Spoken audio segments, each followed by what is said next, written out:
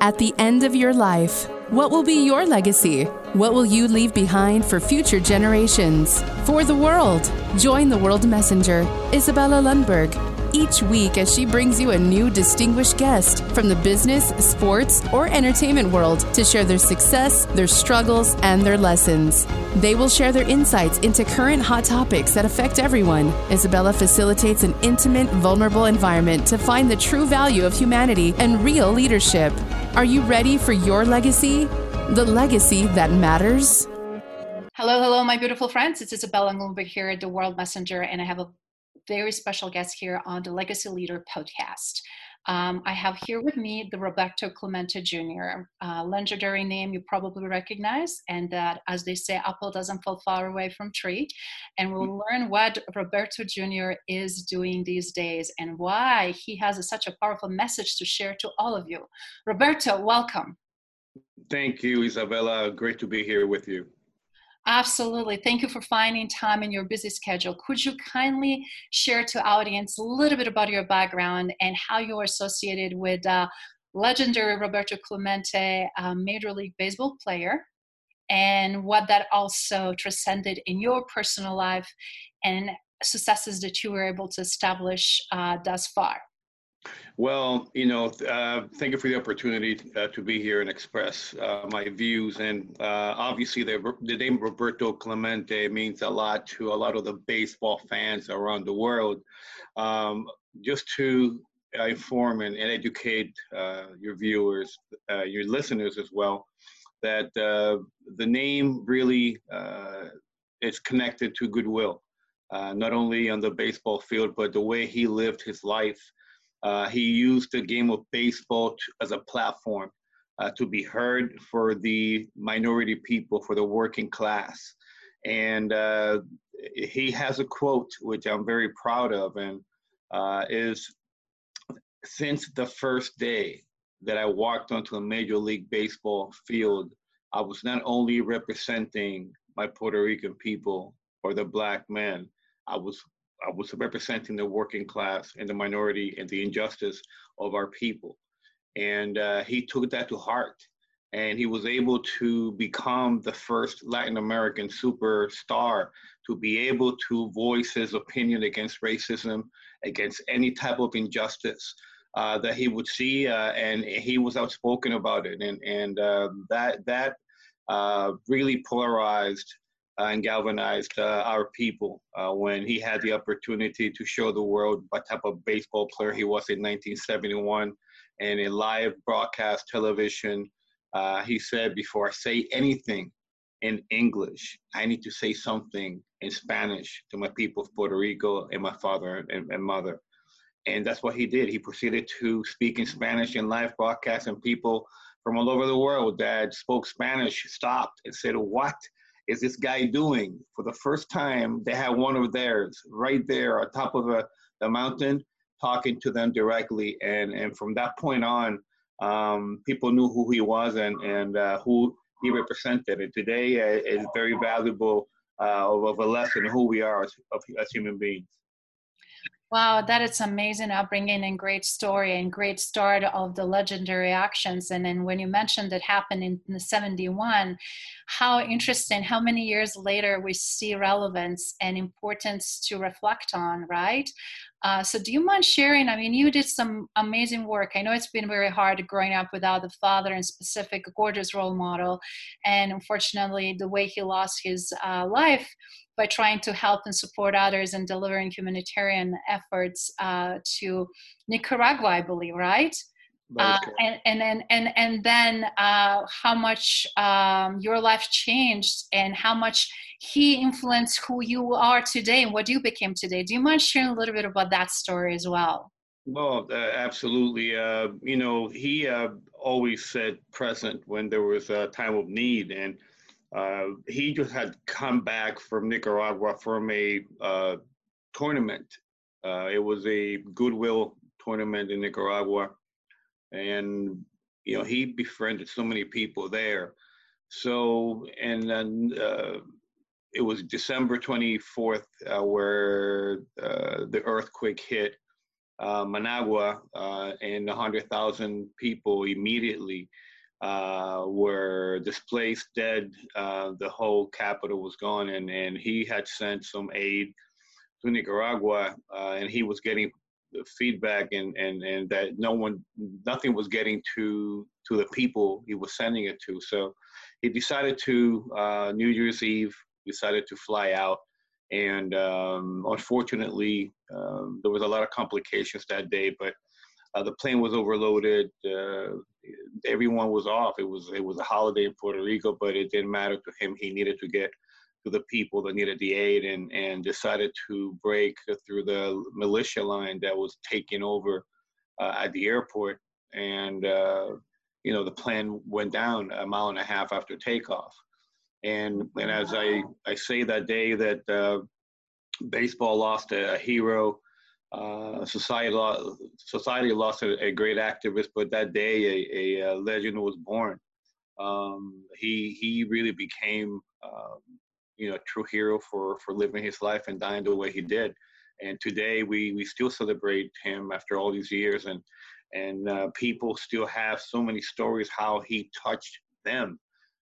Even without meeting them, it's amazing how you can really transcend the sport just because of a touch of humanity that you have for others. And it's something I believe it should resonate for a lot of us today, and how we should be acting and how we should be treating each other and be able to take care of each other. That is so beautiful, and an amazing thread of so many values there, as you shared. Roberto, what I'm also seeing is obviously had a big shoes to fill, and things you've been continuously doing to help your mother, to help your siblings, but also to carry your father's legacy, and then also build your own. And you did so many amazing things thus far to this pivotal moment where we're finding ourselves, and our paths crossed multiple times. And I'm so glad we have again opportunity to depict the history and repetition of some historic events, and the knowledge and wisdom that we also can craft something absolutely beautiful in months and years to come. So if you don't mind just touching on how his legacy also helped you to carve your legacy, and everything you've been working on to this point, and then how you now pivoting and leverage that with the movement that we're seeing that is absolutely necessary where we're at right now in the United States and other parts of the world. Isabella, I truly believe that we are a product of our home environment, our beliefs as our ancestors, and how tightly as a family we can protect who we are as a unit. The last name that you carry is actually a legacy you're leaving behind. I am so grateful today, growing up, not as much, of having a last name that can open doors because of the legacy that my father left us. Mm. I am very fortunate that I have a parent that people looked up to. I mean, the stories are endless when you talk about like a Michael Jordan and a Wayne Gretzky, and I mean, Muhammad Ali, that the respect they have for my father is amazing. President Obama, I mean, you go down the list of people that he touched, is truly a overwhelming feeling when just people are telling you in your face that them growing up wanted to be him. So for me, growing up, it was very, very tough to fill those shoes. I missed him dearly because I was 7 years old when I lost him. So I grew up in a one-parent home with a lot of questions that I had, and many times trying to figure out who could understand my situation, who could relate to what I was going through. And unfortunately for me, I understood the power and I guess the meaning of my last name for a lot of people. So being able to find that person that I could talk to took me a while, but while doing so, we as people, we grow every day. Life doesn't stop. We have to grow. And even with a big loss and a lot of traumas that I suffered as a child, his guide, his way of living, his lane as a human being, even though I personally was going through a lot of turmoil, a lot of, growing pains, if you will, that lane actually surprisingly just kept me in one spot, in which is actually our culture as a family, which is actually of helping, of being able to be of help and helping others. And that is the one thing for me that kept me alive all my life, was actually that feeling of just being able to give and be able to see that you're helping. It's the greatest feeling in the world. I'm not a good receiver, and that's something that I know a lot of people tell me I need to start working on, and I am working on that, and be able to receive, which is something, a gift that you cannot negate to another person, because the way I feel giving, I cannot stop someone from feeling that great feeling of giving. And we all need to learn how to receive to be able to give that gift of giving. So right now, being able to make sure that I continue to grow within those parameters of what a legacy my father has left me, has brought me to this point today. And his values are just amazing, how today his words timeless, right? They're timeless. Correct, they are timeless, and by living with that type of attitude towards humanity, is only going to make us better. And I'm just speaking about one parent. So for me to have one parent right there, to have a second one, that after he's gone, and 40 plus years after she actually did her own thing, I am more than blessed to have both parents who have carved out a great legacy in their own right in society and in this world. Being the son of Roberto Clemente, I mean, I've always been very proud, but being the son of Vera Clemente, I have been more than blessed to have had her as a mother and as an example of how to be as a human being. People walked over my mother. I mean, I saw horrendous things, and she never had one word, always a smile, always praying for people. And her laughter, her laughter was contagious, and she spread that laughter all over the world. And people today are in awe that she's gone. This last November, but we're celebrating her, and God knows what He's doing, because my mother was such a scary cat when it comes to earthquakes and thunderstorms. She had many life experiences as a child. Family members with lightnings and getting struck by lightning and so forth. And so she was very scared of those things. But right before, when she passed, this year started with a bang, with obviously all the fires and everything, with the climate change happening around the world. But then you have, 2020, what a year. We're not even halfway there. Yes. I remember it's a page turner. All I can say is this: God knows what He's doing. 2020. What does 2020 mean? 2020, when we talk about vision, is actually we now see very clearly where we have been as humanity, as society. In 2020, we're now seeing, everyone is seeing what's been happening for a long time. And now we can all see. Now we no can denying anymore. Now it's no more hiding, right? No, 2020, what a year. Now we can all see. Now we can all hear. So we see clearly as human beings, as a nation. So now we can all see, now we can talk clearly, okay, with no veils and no walls. Now everyone sees everything. Let's sit down and have that conversation. Yeah, it's definitely year of transformation and year of letting go of old stuff that don't serve us, and raising consciousness of humanity and doing things better, because we cannot anymore continue the way we did. And I love what you said, how those pivotal moments and foundation of you, who you are early on through humanity and human rights and activism brought you now to the pivotal moment that you're shaping in current landscape for better.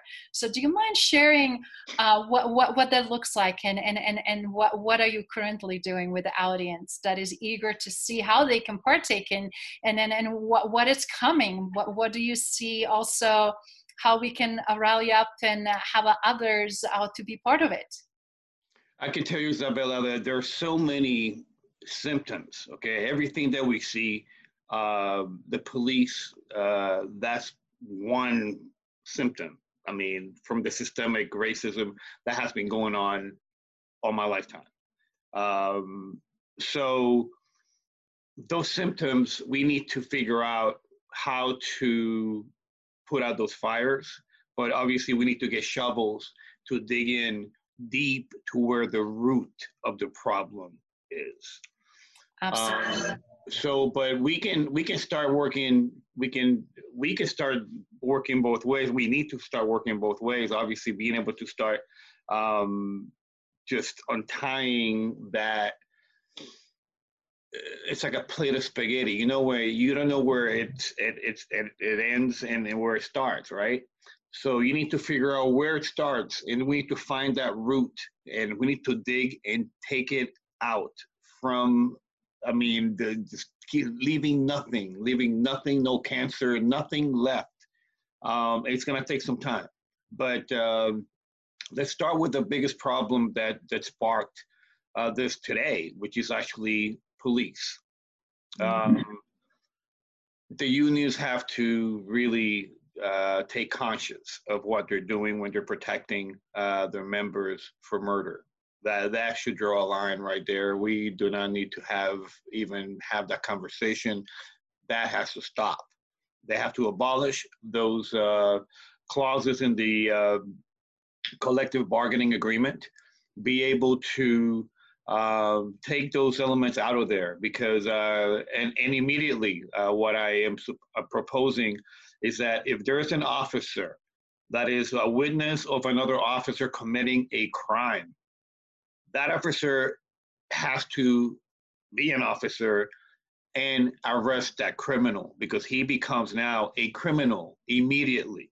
And it's not about, no, because if you don't, you now are part of that crime. No complacency anymore, no excuses, and no more being on the sidelines. We have to react. We have to act in a proper ways. Obviously not reaction to create a more conflict, but to find a solution and not to accept the poor behavior. I absolutely agree. It is very simple. I mean, if you as an officer cross the line and become a criminal, like criminals, you should be arrested right then and there. That's number one. Number two, once you cross the line, you lose your pension, because that is actually where they hit the most, and they only care about their pension. If their pension is involved, then and their families will be affected by their actions or non-action, and they will lose their pension by not doing the right thing. They will do the right thing, because I'm telling you, that is what they're working for. Okay, the security of having a pension when they retire, and their families. And that pension should go into a program to help, the communities where they're being affected, and the families that they actually affected if someone has gotten hurt or killed. It's unfortunate that always has to be some financial or similar types of gain or lack of a loss in order for people to do the right thing. You would think with the type of ownership and doing the right thing, no matter what, who is watching or not watching, and a higher quality of leadership and just the desire to do your job exceptionally well and the best you can should be enough of great motivator. But we're fortunately seeing when we tolerate, when we accept, when we get away with so many things, how quickly morals, the quality of work, performance, everything gets snowballed and affected. And as a result, damage that is so hard to repair for 400 plus years, right?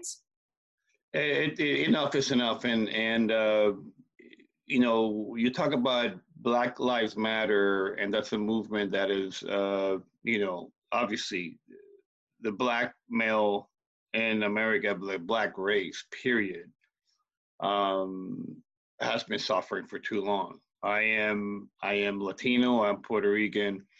I consider myself a Black man because that's who people see when I'm walking out the street. I have been profiled. No, I have been beaten. But I've been profiled. I know what it feels to be kissing the pavement. Okay, I know what it is to be spread eagle in the middle of the road, with a shotgun from the police, 2 of them, just because I was driving a nice car. And obviously the first thing that they thought was that I'm a drug dealer. Wow. And because I had signed a contract, I was a professional baseball player. They, not until they saw the name on my license was actually when they were kind of apologetic, and they just took off. They didn't even say, oh, well, sorry, you know, and they just left. It was that, you know, and I'm going like, it's amazing to me that I've had police officers draw a gun on me. This has happened several times. I'm not armed. There is no reason to be going to your holster. And that's their first, you know, their first reaction is to go straight to the weapon. And that has been going on for a very long time. It's not a, you know, people talking, no, but no. I've been there. I know how it works. And people need to know that, you know, even myself, it should be, they should be ashamed that when you see a police officer coming behind you, you should not be nervous because you don't know what they're going to do to you if they pull you over, because I already know how they are. And that has to change. That has to change. Wow, that is unfortunate that you have to experience this, but thank you for sharing with the listeners and audience, because it's also very relevant what's happening today. It's based on when that occurred. I'm assuming there was probably at least 20, 30 years ago, right? But I'm sure systematically you're seeing repetition that across the nation, not necessarily just in one particular state. And some states have a more better program, better quality police officers, better quality people that are leading those programs, right? And as a result, we're seeing huge discrepancy, but just the fact how it's policing done and established an autonomy between the states, even cities, are definitely some more favorable treatments versus less favorable treatments, depending upon, again, which ethnic group you might be belonging to. And that is definitely not what we're all stand for here in the United States. And me coming from Europe with this amazing energy that I'm coming finally to the world multi-pot country and environment that all of us are welcome and all of us are equal and all of us have equal opportunity if we work hard and do our part, that we can truly succeed in this strong opportunity of American dream. And then reality starts shifting. Even though I'm Caucasian and I'm woman, I had some interesting events occurring to me as well. And it's such an interesting a dynamic that I feel not anymore to be tolerated, but it's also, there needs to be talk about it and it needs to be fixed. It has to, and it has to change. I truly believe, even when the issue started with Colin Kaepernick, and obviously the flag was brought into play and the military came into play, it's not what Colin was talking about. Colin was talking about exactly what we've been watching in the videos, and putting a finger to point at that issue. Now, you know, people say, yeah, but what about the people that went out to, you know, to go and protect our flag and our freedom? I would like to know, these are the same people that the police are killing, because not all whites go to protect our freedom. All right, and we all are in the same unit. We're in the same army as one nation. So let's stop talking and putting that we go and protect our freedom. Yes, but yeah, all of us do. We all are in the same boat. Now, we need to start looking at and profiling every member of even our military, because we, as a member of society today, need to take a look at the people that are throwing wood into the fire. We need to start looking at our surroundings, our neighbors. Look at what they're saying. Look at what they're posting. Because if someone is posting something that you believe is racist, you need to take a look at it, take a screenshot, and send it to their employer. Because this systemic racism has to be accountability for every corporation in America. And we need to understand that everyone has to step up to the plate and do their own thing.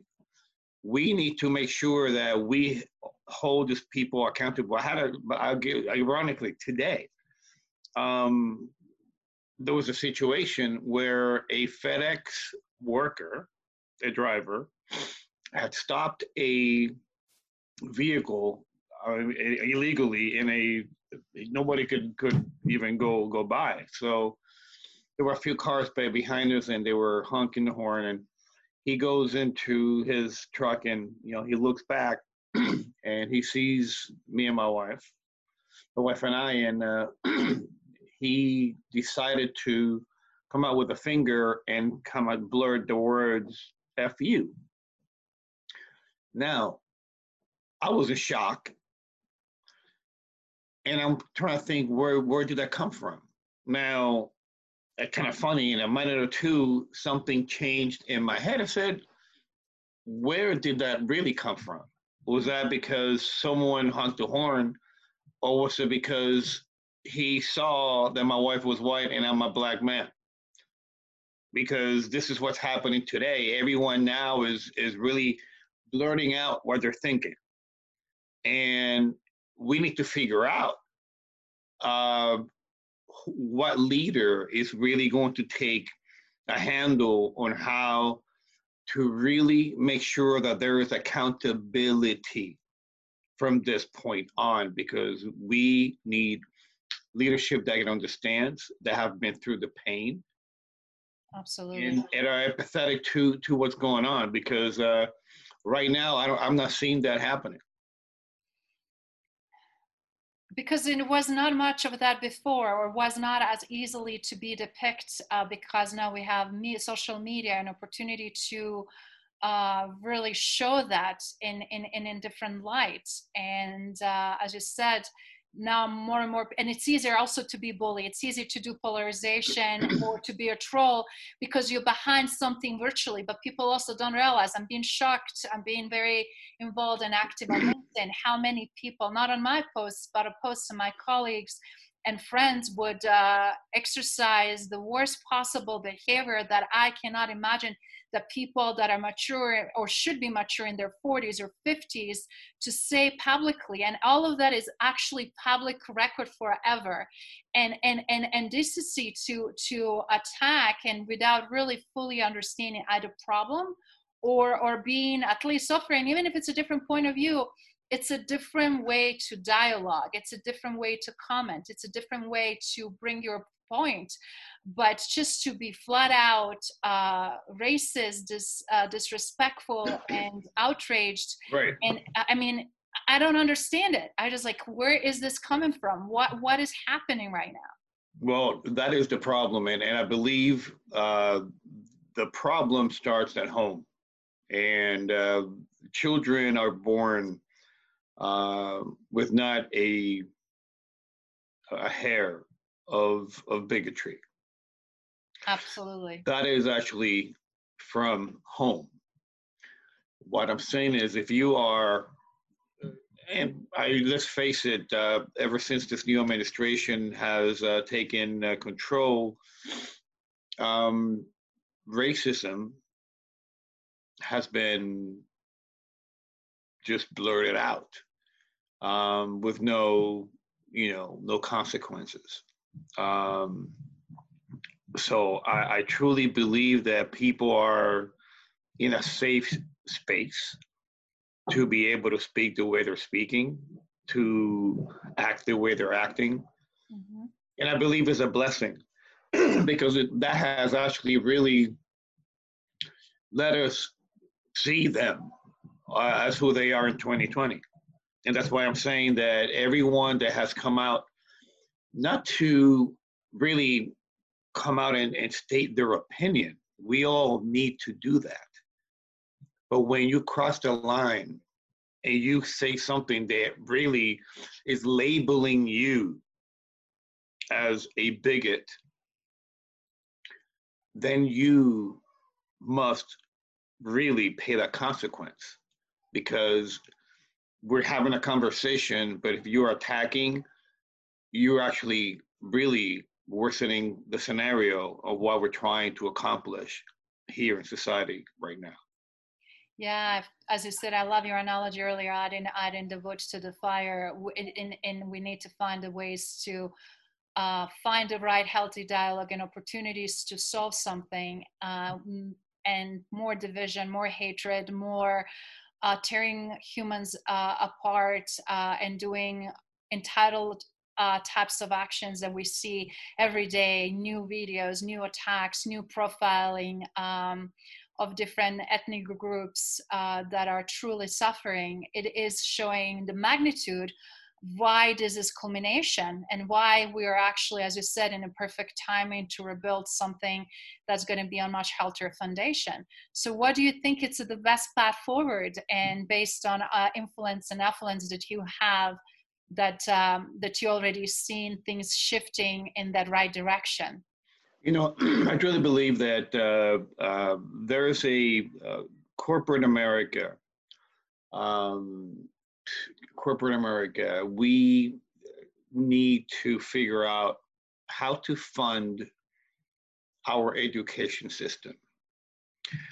Being able to have a polls and being able to have all these new opportunities for these young people coming out of school to have a place to go and grow, have internship programs that go across the board and everything for the minority groups that don't have those opportunities right now.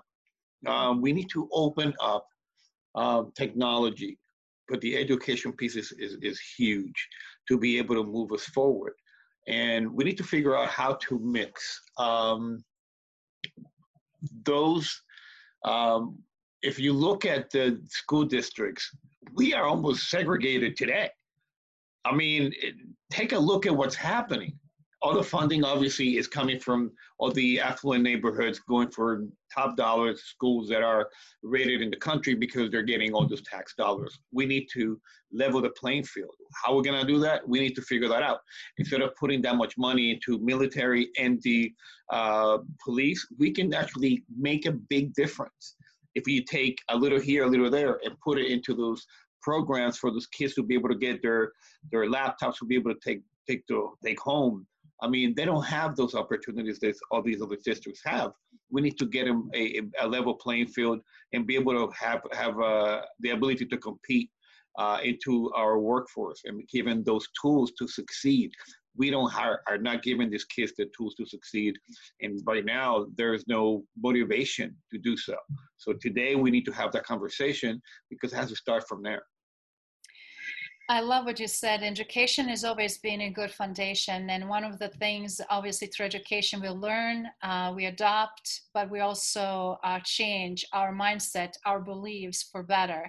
When we don't know, when we fear, we usually fear unknown. And that's where a lot of all these types of issues start arising.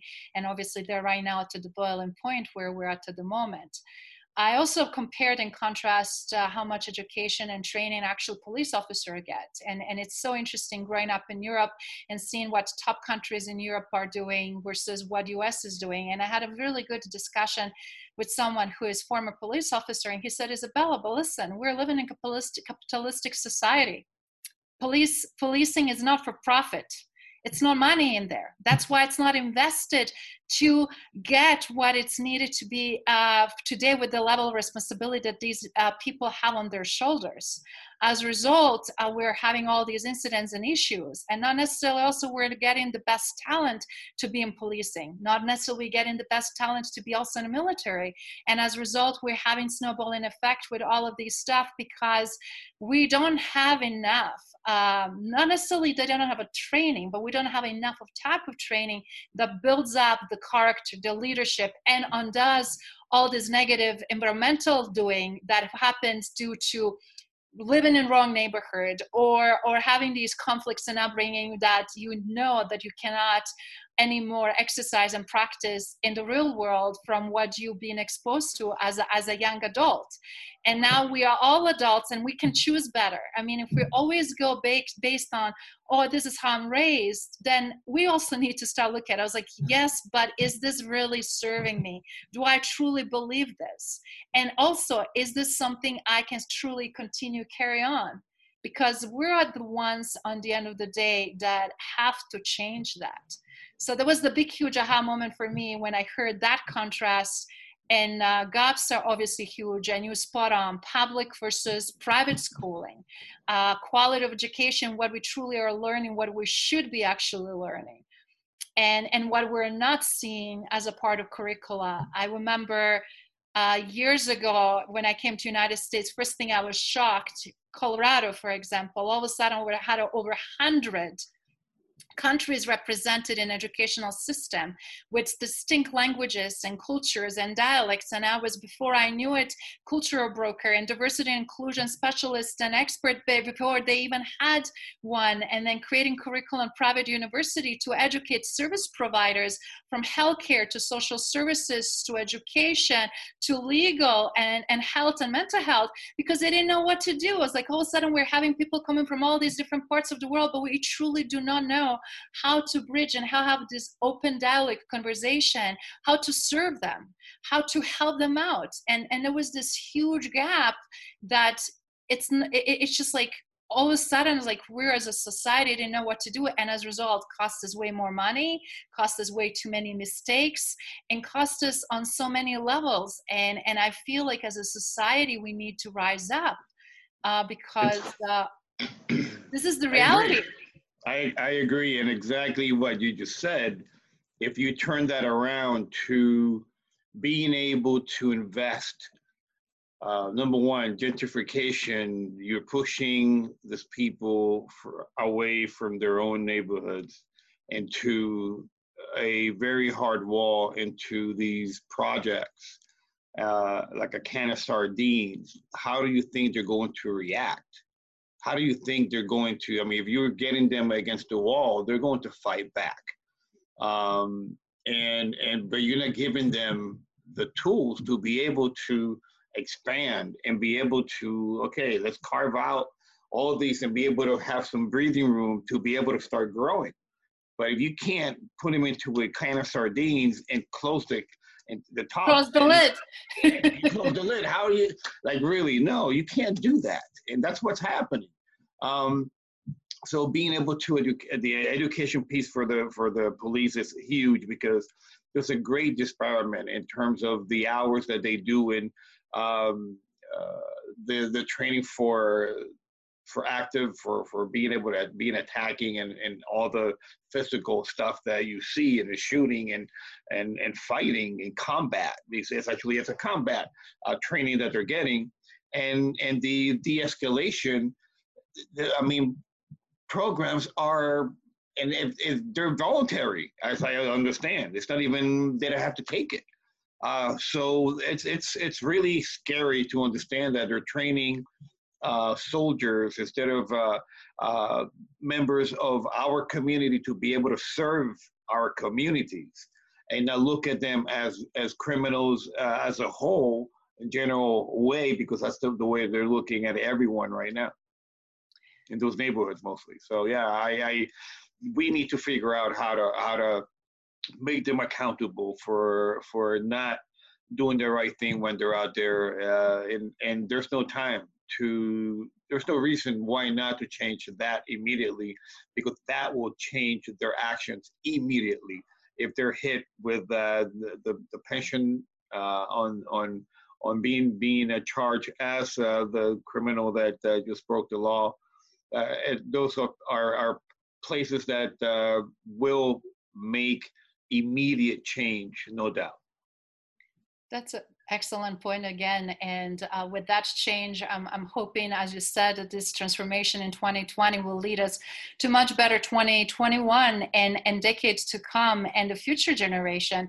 And I know that you are very much so having a strong foundation and pride in legacy of your parents, and legacy that you already start building with your life, with so much support and so many things as a businessman, as a father, as a community member, as a leader, not only for Puerto Ricans, but other Latinos and other diverse friends, people in sports and professional in different industries.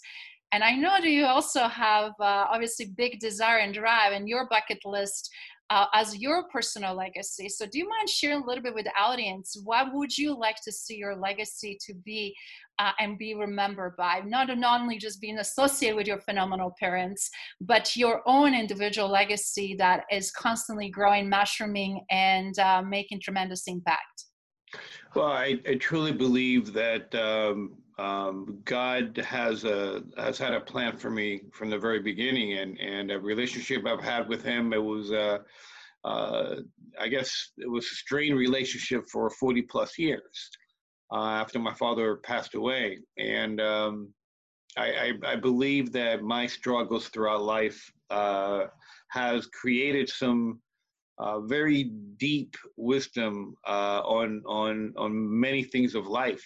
Being able to share my story, being able to now that I have a son who's turning 2 in a few days, to give him the gift of a legacy, and we all can do the same thing. But being able to inspire people to think of their own life as a path of a legacy to your children, being able to write their future with prayer, and being able to really connect their hearts to what's happening in society. And for me to be able to share my story, my struggles and my victories, and actually I'm doing that at my church, and I believe that I'm doing that for my own mental health, because we need to, the more we open up and speak about our turmoils and our pain and our sufferings, those are ways that are starting our healing. It's the only way we can start healing, and that's what we need to do as society. And I hope that people can take that step of being able to take a look at what your root issues have been and what you're carrying around, and become a better person by being able to dig with those shovels within you first, get to those roots, and start that transformation within, to be able to then affect everyone around you, and hopefully do the same so we can become a better community, a better world. That is so beautiful. And I can say how much I can relate to that, because all of our suffering and experiences both of us had in very contrasting world. For me, from former Yugoslavia, surviving war, genocide, torture, war trauma, obviously, working with refugees in Sweden, and then also here in the United States from all over the world, over 100 countries, rehabilitation of torture survivors, that also experience human trafficking, rape victims, war, trauma, you name it, and then now trying to establish in this country, and then now we're seeing these issues that's just bubbled even more. So it's a very important aspects to remember what humanity is all about, but also what humility is all about. How do we relate on human level, and how to go back to the human touch that we kind of lost it or shuffled, of what's important, right? And I love what you said, sharing the stories is a part of healing process, but a lot of times we see people, oh, he's a successful businessman, he is a father, he's a family man, he is the son of such and such, but people never see the journey, what took you, how much blood, sweat, tears, pain, and suffering to get there. And a lot of times people just share successes, and they don't share the process, what happens in that sandwich in between of all of those nights and all of those long hours and all of those commitments to yourself to pick yourself up, and when it's nobody there to really give you hands, and just You're to know. invisible. You are invisible. And the thing is that people, when you become visible, that's when people notice you. But when you are there in the struggle, who's there for you? That's exactly what you're talking about. And this is a thread that we all have, that we all been there, and we understand that same language. And that's why I believe that we're in the right path here. Being able to put all our stories together, to be able to put our foot forward, to be authentic, and not have any type of, being a hypocrite is something that I truly detest. And we need to stop being hypocrites and being hypocritical. If you don't like something, you should sit down and say, I don't like this, and this is why. Mm-hmm. It's the only way we can have that conversation, because if you don't say why, I mean, you're hurting yourself, you're hurting your family, you're hurting society. Simple as that. So let's have the conversation. Let's, and you'll be very pleasantly surprised of how the words can change your heart. That is so powerful. That is so beautiful. Do you have any other words of wisdom or any action items, or how audience and listeners can engage? Wow, I can tell you, Isabella, I think that what you're doing, I believe having these moments of conversation is what we all need to do, and be able to invite more and more. And if you hear someone that has a different type of perception or a different type of argument, please invite them and have a sit down to be able to understand. And the most important thing is, listen, and bite your tongue. Just listen until they're done. Just let them vomit whatever it is that they have inside. Let them free themselves of that, because it's going to help them and it's going to help you understand them. Okay, and from that point on, you can now do the same, and now we can have a clear understanding of who we are. And there we can say, you know what, we'll go sleep on it, And while you're sleeping, all kinds of stuff is going to come for a beautiful unification of our relationship, because you are now going to be vested in understanding how to make that better. That is so powerful. That is amazing gift, actually. And I agree with you, but everything starts with willingness to have a dialogue. You will be surprised how often people don't want to communicate, or how they will hide behind it, or will tell you snippets here and there, or just simply say, I don't want to talk about it. And the reality is that is just a state where that shows immediately how they're hurting and how they're hurting others. And you spot on, by avoiding stuff, by pretending they don't exist and not addressing elephant in the room, it's just we're gonna get suffocated. And right now we need to help all of those hurting souls and help them to find the path forward, and help them out to heal. And I know we can't disclose all the details, but I'm super excited about some amazing stuff you are doing, and they're in works, and opportunity to be part of the journey and be the witness and be contributor and being your cheerleader and supporter, because I know how authentic and real and open-minded you are since first time we met. And it's just so beautiful to revisit and see the progress, but it's also to see people like yourself so unselfishly willing and ready to continue to support and be there for others. So thank you. I feel like this is the year of service more than ever, year of true, genuine human connection, where a way of true, real emotional vulnerability, where we can really say, you know, I understand maybe this is how you feel, but this is why I feel the way I do, and not having this blame and manipulation and anger and destruction and frankly hate and all the incidents that we're seeing that could be prevented. Because when you, as you said, very suppressed, explosion sooner or later happens, and everybody's now, you know, vulnerable in a different ways. So changes how we walk on the streets these days,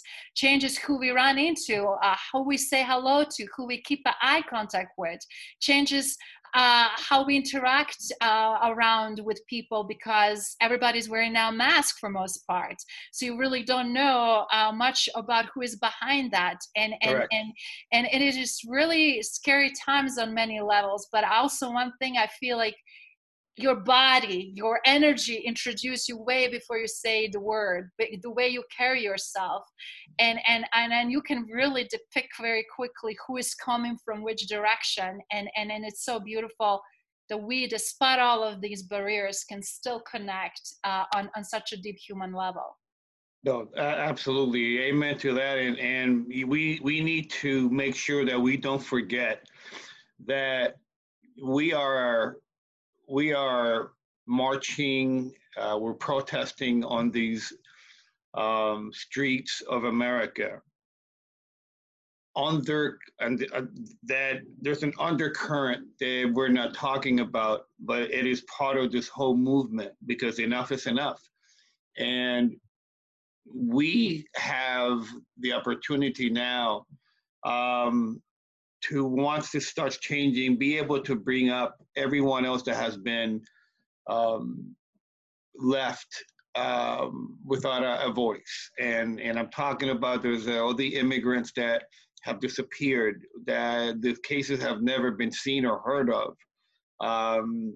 You know, there's a lot of Latinos that disappear every single day. There's 4 or 5 times more than the African Americans that have been, the Black people that have been killed. But this is all part of that whole systemic issue that, thank God for what's happening in social media, and now they can't hide. You have everyone with a phone and being able to show the images of what's happening.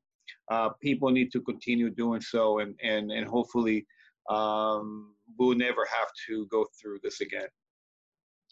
Thank you. That is phenomenal closing, and I really appreciate your time and efforts, and again, desire to make impact, which you already do, but desire also to help others to know that people like yourself exist, and opportunities to do work together and make a tremendous change.